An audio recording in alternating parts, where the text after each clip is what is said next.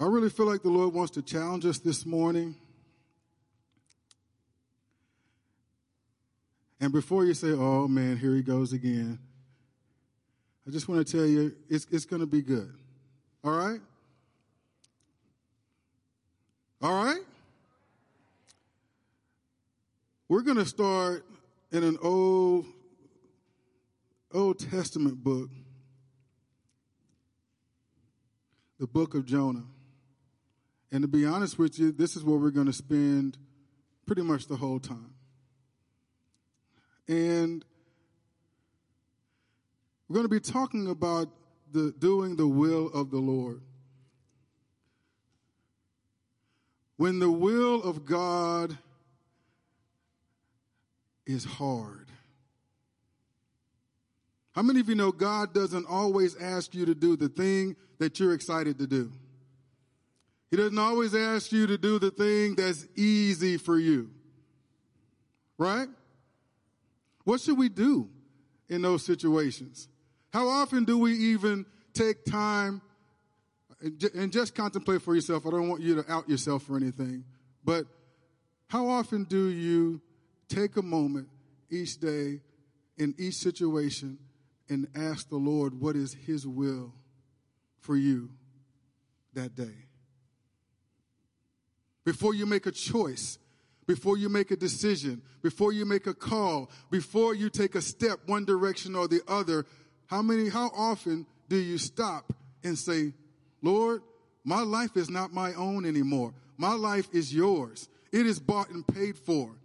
Okay? I'm not living this life for my own gain or for my own ends anymore. I'm living this life for your glory. I'm living this life in obedience to you. What is it that you would have me do? And that question is not meant to condemn. It's meant to provoke. It's meant to provoke thought. It's meant to encourage you to go in that direction. To say, God, what is your will for me in this endeavor? My initial reaction may be one out of habit. My initial reaction may be one out of my soul. If I were to just go how I feel in the moment, if I examine what I want to do, would it be consistent with God's word?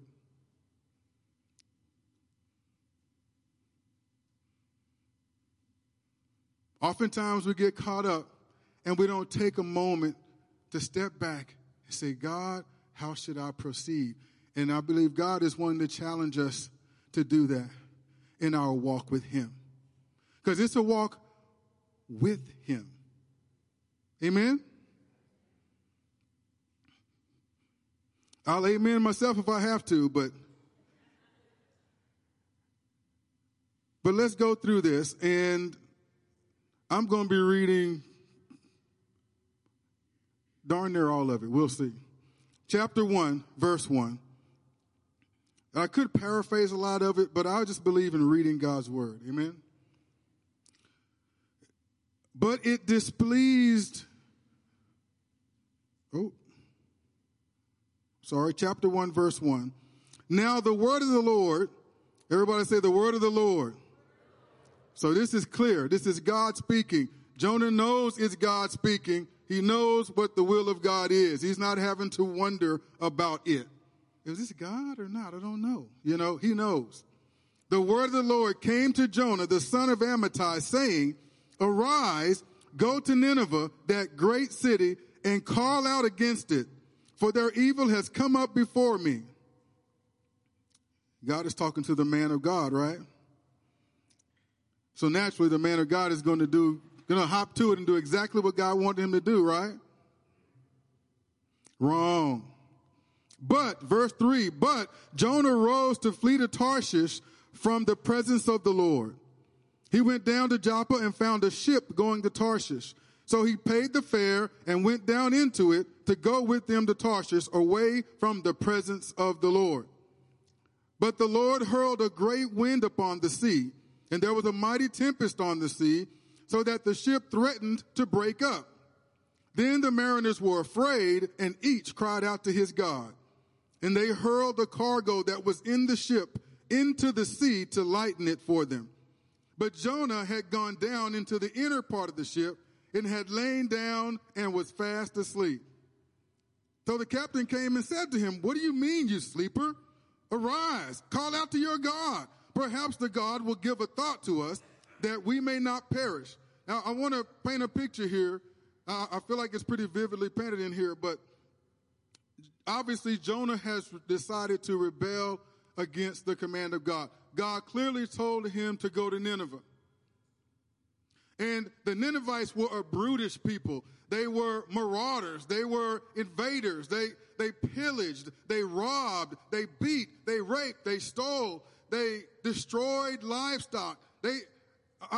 And they did it to many different nations, many different people, including the people of God. Okay? So Jonah, no doubt, I like to look at the personal stuff in here. I like to try and put myself in the shoes of the main character when I read and say, what must he have gone through? What may have inspired his reaction to God here? And you know what I believe that I see as I read through that is that Jonah either was personally impacted or people in his family and people that he loved dearly were severely impacted by the evil ways of the Ninevites. And there was bitterness towards him that was deeply rooted in his heart. And God, knowing that, didn't say, "Oh, man, his heart is so fraught with bitterness and unforgiveness, I can't ask Jonah to go and preach the word to the Ninevites." No, he didn't avoid that. God told him to go do the hard thing. I want you, Jonah, the one who has been affected by the Ninevites, to go bring the word to them.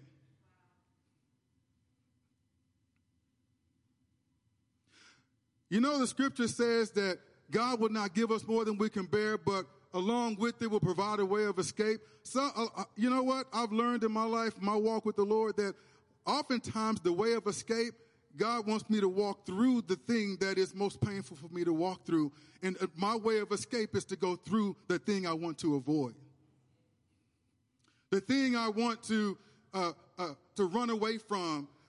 The victory and the way of escape is to walk right through it and know that God will link up with us and walk us through it step by step by step. And if we'll trust him, we'll be healed. If we trust him, we'll be whole again. If we trust him, we will gain victory and overcome the things that have been weights and sins that have been besetting us in our lives. You're hearing me? And I know we'd like to think that God, he said, hey, he won't give me anything that I will bear. So if I don't like it, it ain't God. No, it ain't true. He said he won't give you more than you can bear. He didn't say he won't have you do something you don't like. He didn't say he won't have you do something that isn't hard for you. Amen? And Jonah depicts that very well. And Jonah, not only did he didn't just say no to God. This man bought a fare, got on a ship that would take him to the opposite direction of where God told him to go. Flat out open rebellion. And before we continue to read on, there's already lots of revelation in what we've read. Notice, when you decide to step out of the will of God and disobey God, there are consequences to that. You know, it isn't just a thing that you did and it can just be okay. No, it's not a small thing, and those consequences don't always just affect you. This is Jonah's rebellion. These men had no idea what Jonah was doing. They were giving him a ride. And yet, the storm is impacting them, and they're in peril because they're in his orbit. They don't know that they are enabling him in his rebellion against God. And so the consequence, the storm that God brings to prevent him from continuing in his rebellion, they're caught in the middle of it. And looking back on my life, when I've rebelled against the Lord, I wasn't the only one that suffered the consequences. There were people in my family that were suffering the consequences right along with me. There were friends who loved me and prayed with me and so forth that were enduring the storm that was going around in my life, and that storm just enveloped them as well. Are you hearing me? So you don't live life in a vacuum. I know we talk like that sometimes. Hey, man, I'm just doing me. It's my life. I ain't bothering nobody. It ain't impacting anybody else. Man, there is no way that you're doing anything in life and it's not impacting someone else.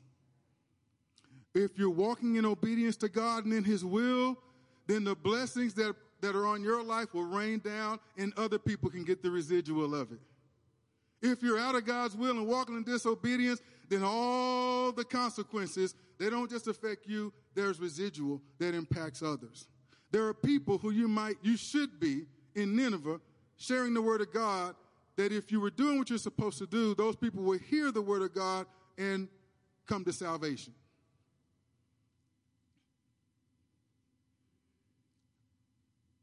Are you hearing me?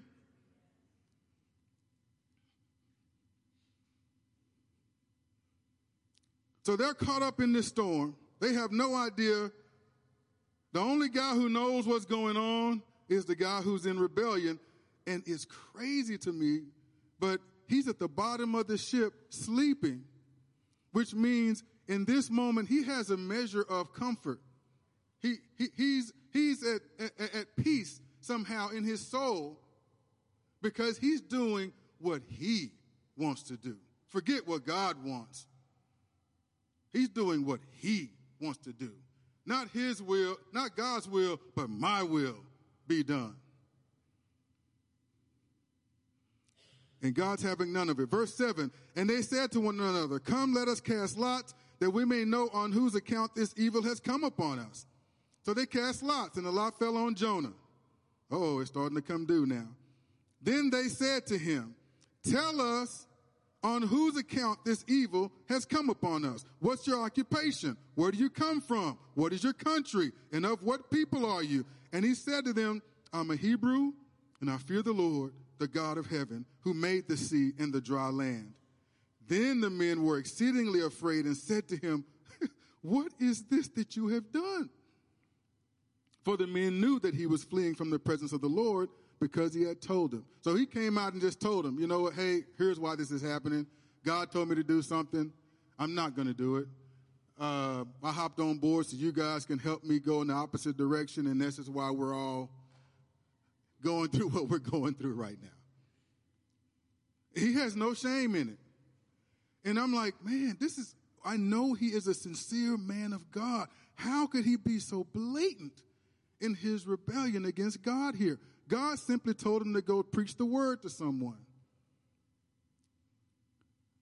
And that's why I say, you know that he was personally and deeply hurt, offended, abused by the very people that God is sending him to.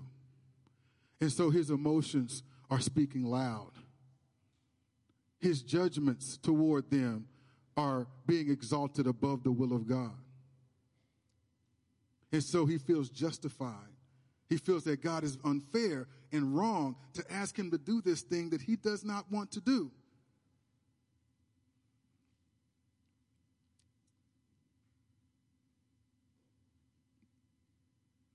But it's not up for us. It's not up to us, is it? Then they said to him, what shall we do to you that the sea may quiet down for us?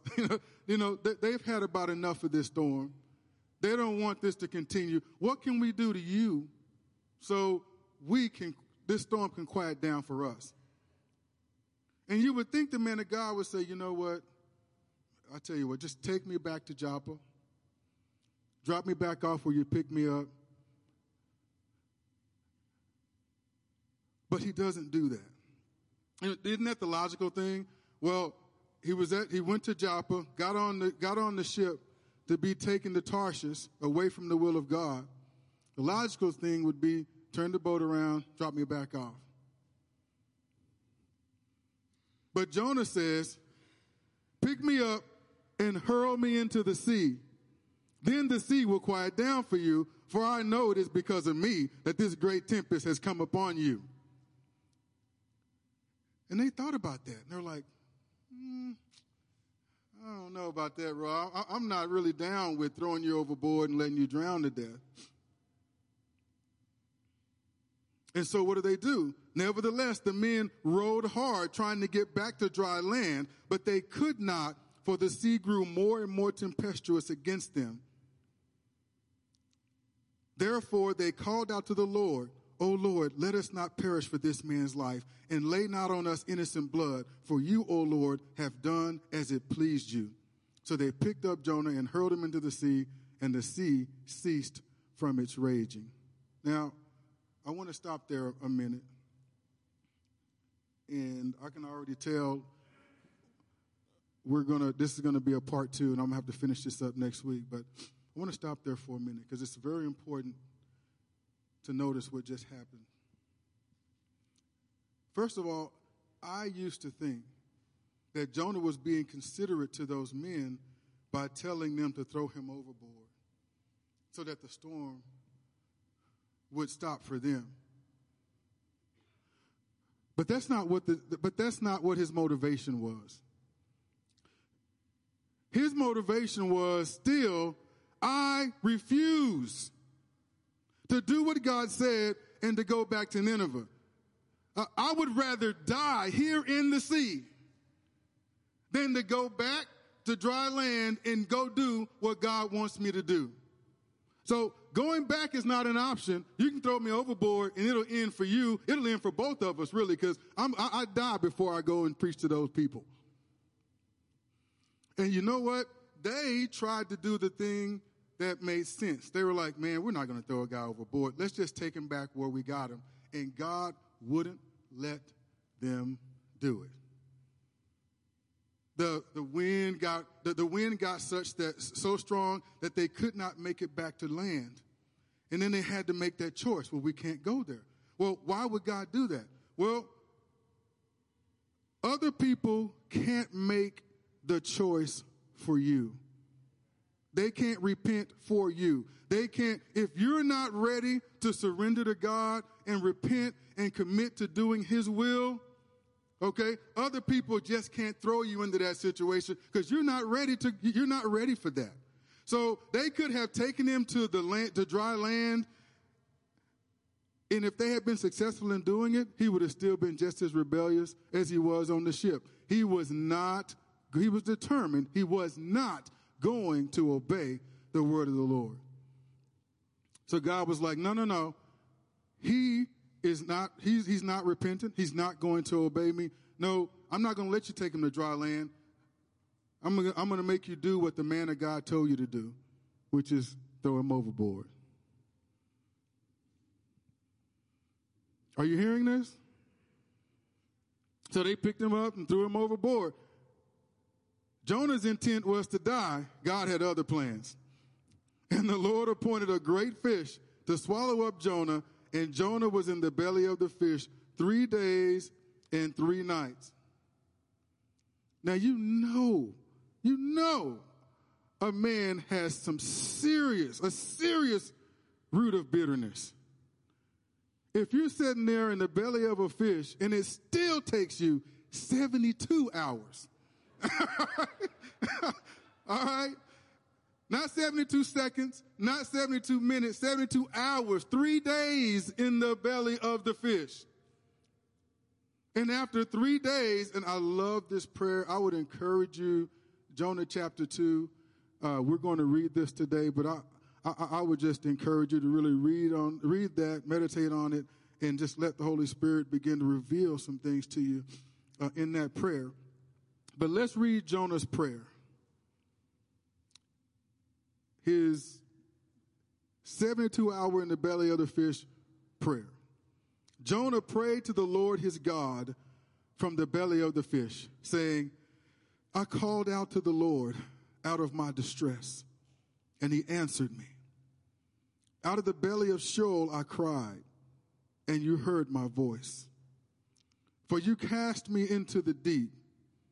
It's a bit of revisionist history, but he asked to be cast into the deep. But For you cast me into the deep, into the heart of the seas, and the flood surrounded me. All your waves and your billows passed over me. Then I said, I am driven away from your sight. Yet I shall again look upon your holy temple.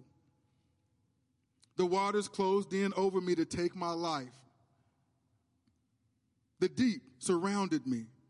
Weeds were wrapped about my head at the roots of the mountains. I went down to the land whose bars closed upon me forever. Yet you brought up my life from the pit, O Lord my God. When my life was fainting away, I remembered the Lord. Say, I remembered the Lord. And my prayer came to you into your holy temple.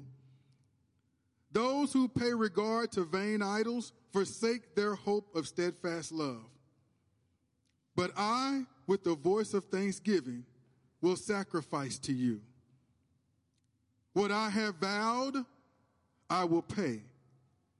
Salvation belongs to the Lord. And the Lord spoke to the fish, and it vomited Jonah out upon the dry land. You know, Jonah, safe to say, hit rock bottom. He came to the end of himself. He was totally humbled. God put him between the ultimate rock and a hard place.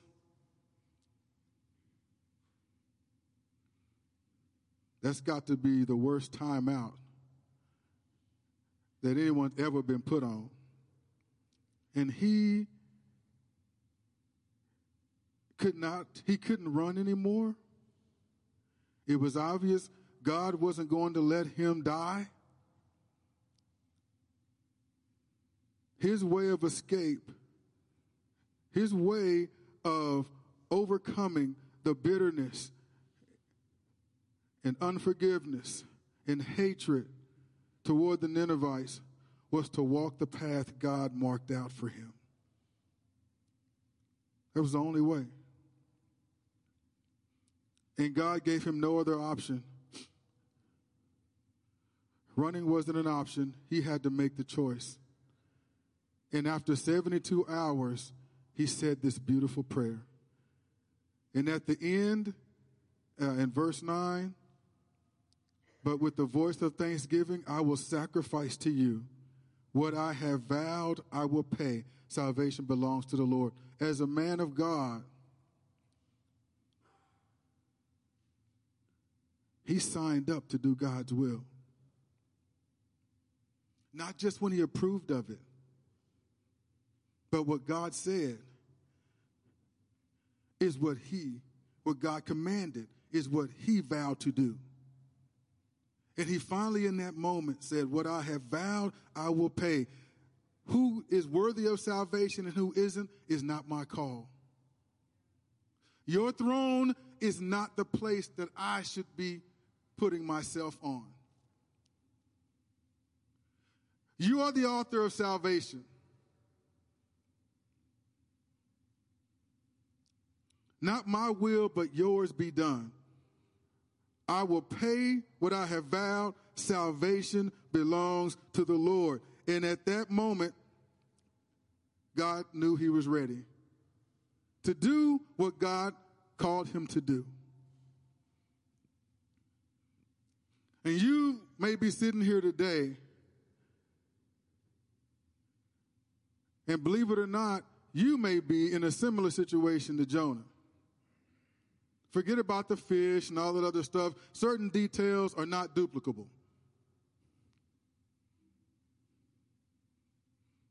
The heart of the matter is God may be speaking to you, challenging you, pressing you to do what he has told, do something that he's told you to do, and you've been resistant. You have your reasons, I'm sure. Whatever your reasons are,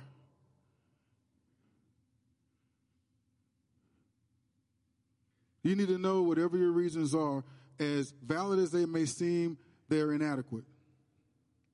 Because it comes down to whether or not you're going to obey God and walk in his will or disobey him and step outside of his will. Are you hearing me?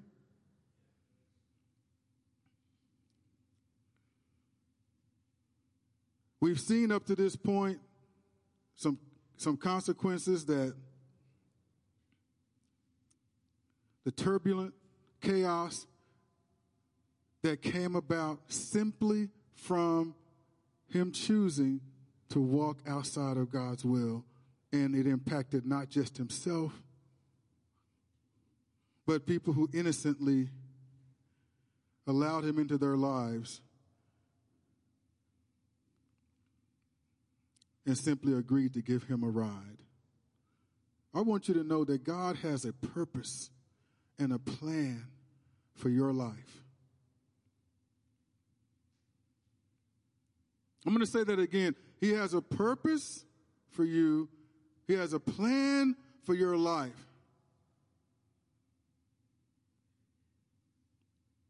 And he wants you to accomplish his plan. He wants to be able to say, well done, thy good and faithful servant, at the end of your days. His plan includes every provision, everything that you need for your own personal growth and for you to be able to minister in the power of God into the lives of other people. And there comes a point in our Christian walk as disciples of the Lord that our plans, that our ideas, that all of our things that we have for our lives become subservient to what God's will is for our lives. You're not just aimlessly walking about in this place, just trying to figure out where you fit in society and all that. No. You are fearfully and wonderfully made. Okay? You were made for a purpose by God. You're here on this earth for a purpose. You have purpose. You have merit. You have value. You just have to link up with the one who gave it to you and allow him to reveal to you what his plan is for your life. You have to pursue him and seek that and ask him, Lord, I want to know what your will is. What is your plan for my life? So that I can give myself fully to it.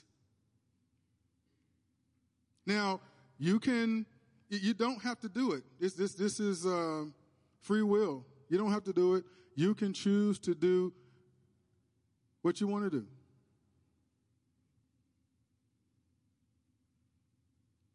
You can walk outside of God's will.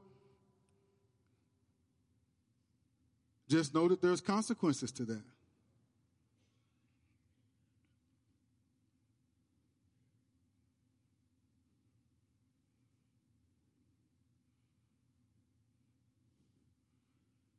I know it doesn't sound like it when I'm up here, but I really do like y'all. This is just, you preach what God puts on your heart, and you speak the truth, and you speak it in love. Amen? And, we live in a day and time.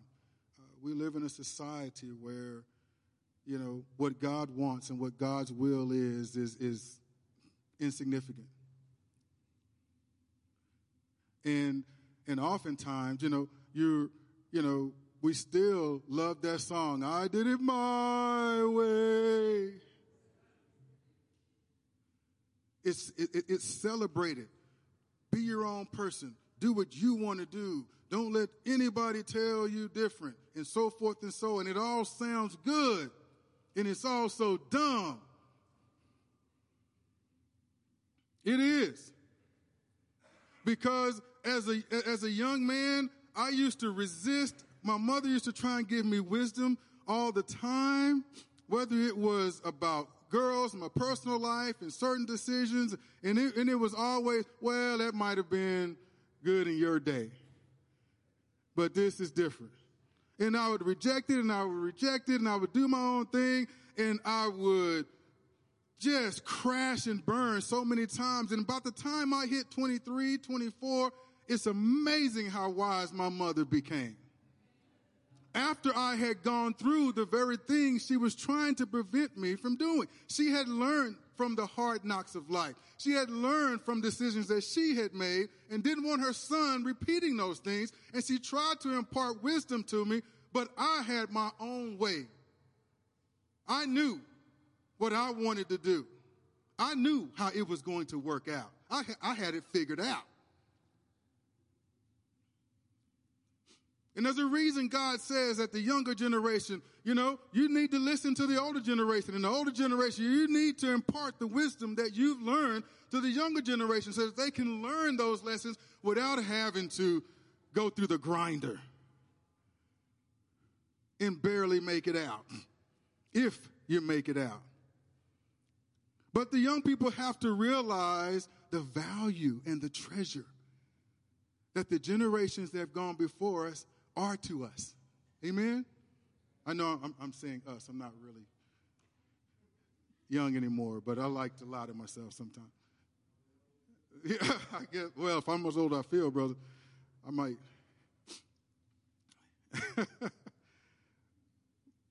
But that attitude has seeped over into the church to the point that what God's will is isn't held in as high regard as it ought to be. Okay? It isn't weighty. We aren't taking that moment to really, hey, wait a minute. I am bought with a price. I belong to Christ. I've been purchased by the blood of the Lord, by the blood of Jesus. God has a plan for me. You know what? Before I make major decisions and so forth, I probably ought to consult my Heavenly Father and get direction from Him as to the way that I should go. He's the author and finisher. Amen? Goodness gracious, man. I talk too much, I guess. But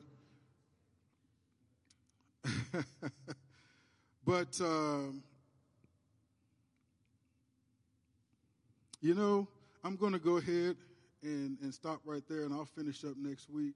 We're going to talk further on that. We're not just going to focus solely on the consequence side of not walking in God's will, but there's also blessings. there's so much more reasons and benefits for you to walk in the will of God. But I don't like to start with benefits and all this other stuff, because I'm a firm believer that you obey God regardless of the perceived benefits.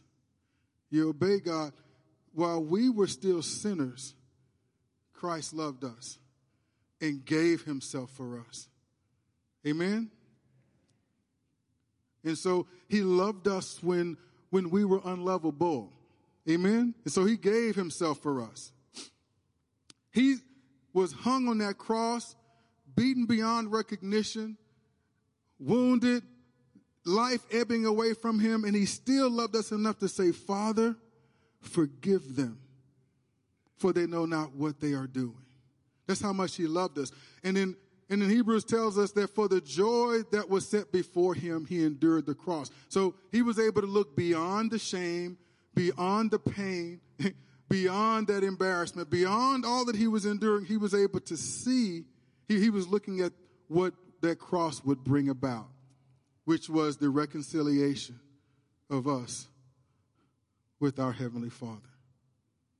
Amen?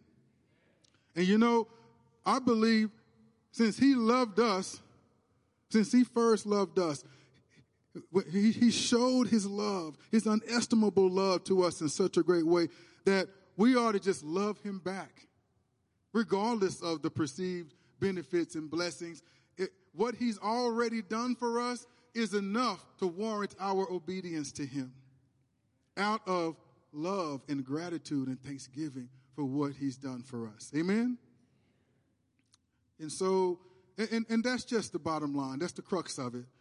And but he's so kind, he's so wonderful, he's so good that he gives us blessings on top of that. Amen. He's a good father. And so we'll continue in that. But I'm going to ask you to stand. And I just want to just speak to you. I'm going to ask you to close your eyes and just meditate. Just think for a moment. Maybe there was one expression that really struck a chord in your heart. Maybe this topic in general is just really convicting you and so forth. But there is nothing to be ashamed of. This is the moment. This is your moment.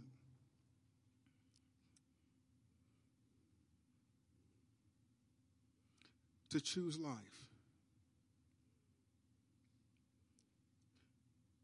I don't know every face that's here this morning. Maybe you're here this morning, someone drug you here. Maybe you don't know Jesus. Maybe you've heard about him. Maybe you can't wait till we end this service so you can go grab a bite to eat and go about your day. But I want you to know that you're here not by happenstance. You're here not by accident.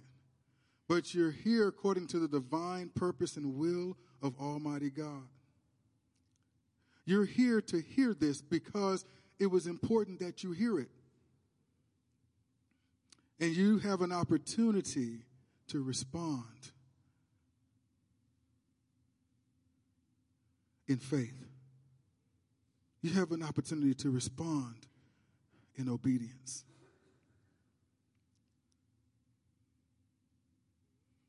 For God so loved the world that he gave his only begotten Son, that whosoever believes on him should not perish, but have everlasting life. And maybe you've not surrendered your heart to the Lord.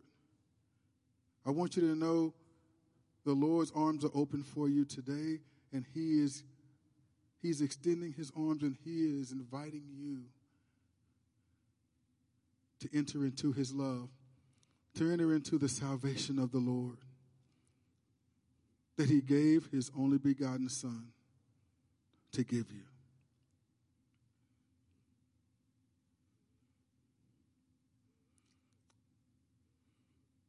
And maybe you're here today and you've been a child of God for some time, but you're feeling convicted this morning.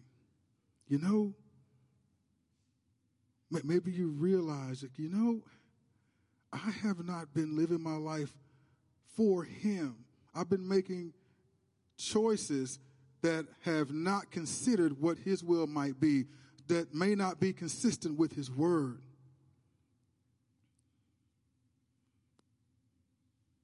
You too have an opportunity to right the ship, as it were.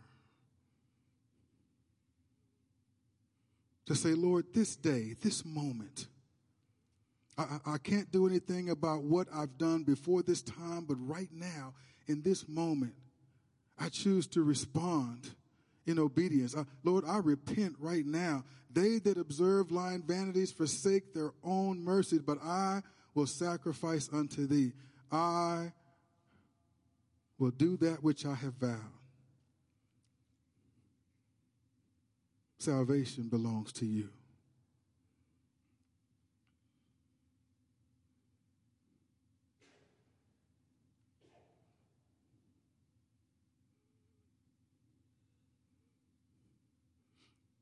And with eyes closed and heads bowed, if you're making a renewed commitment to the Lord, just lift your hands. Don't worry about anybody looking. It just be, I don't think anyone will be looking except for me. If they are, we'll just bless them in the Lord and won't worry about it. Yes, thank you. Thank you. Hallelujah. Thank you, Lord.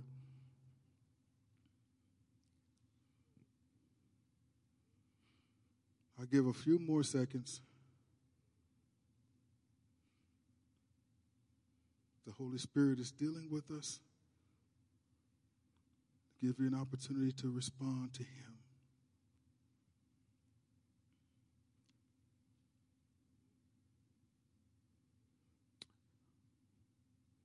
Hallelujah. Father God,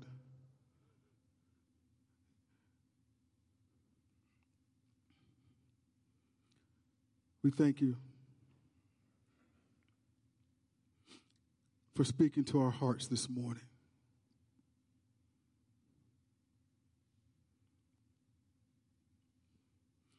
For speaking to us in the hard places that we're currently in right now. For putting your finger on those areas that we may be avoiding and running when the voice of the Lord is telling us we're going to have to walk through this. But that we don't have to walk through it alone if we'll trust you. If we'll decide that we trust you enough that if we walk through this hard thing, you'll walk through it with us. And you'll sustain us in it. And you'll give us the provision that we need in it. You'll give us the strength that we need to continue to take the next step. And you will light our pathway. Just enough light for us to take the next step each time. Now, I know we want to see 10 steps ahead. We want to see the finish line from where we're at. And we think that's a good thing. But sometimes looking to the finish line in front of us, we can trip up where we're at. And you just want us to stay with you in the moment where you're at. And you will light our pathway to take the next step. And we will do that, Lord. And then we'll wait on you. We'll continue to seek your face and we'll wait on you. And when you light up the next step, we'll take that step.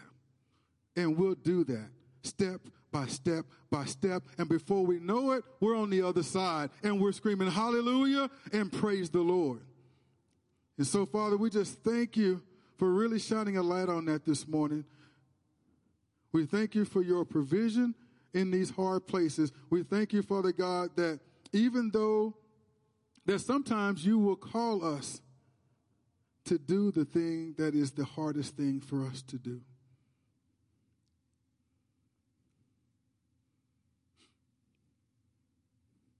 And that even though it's hard,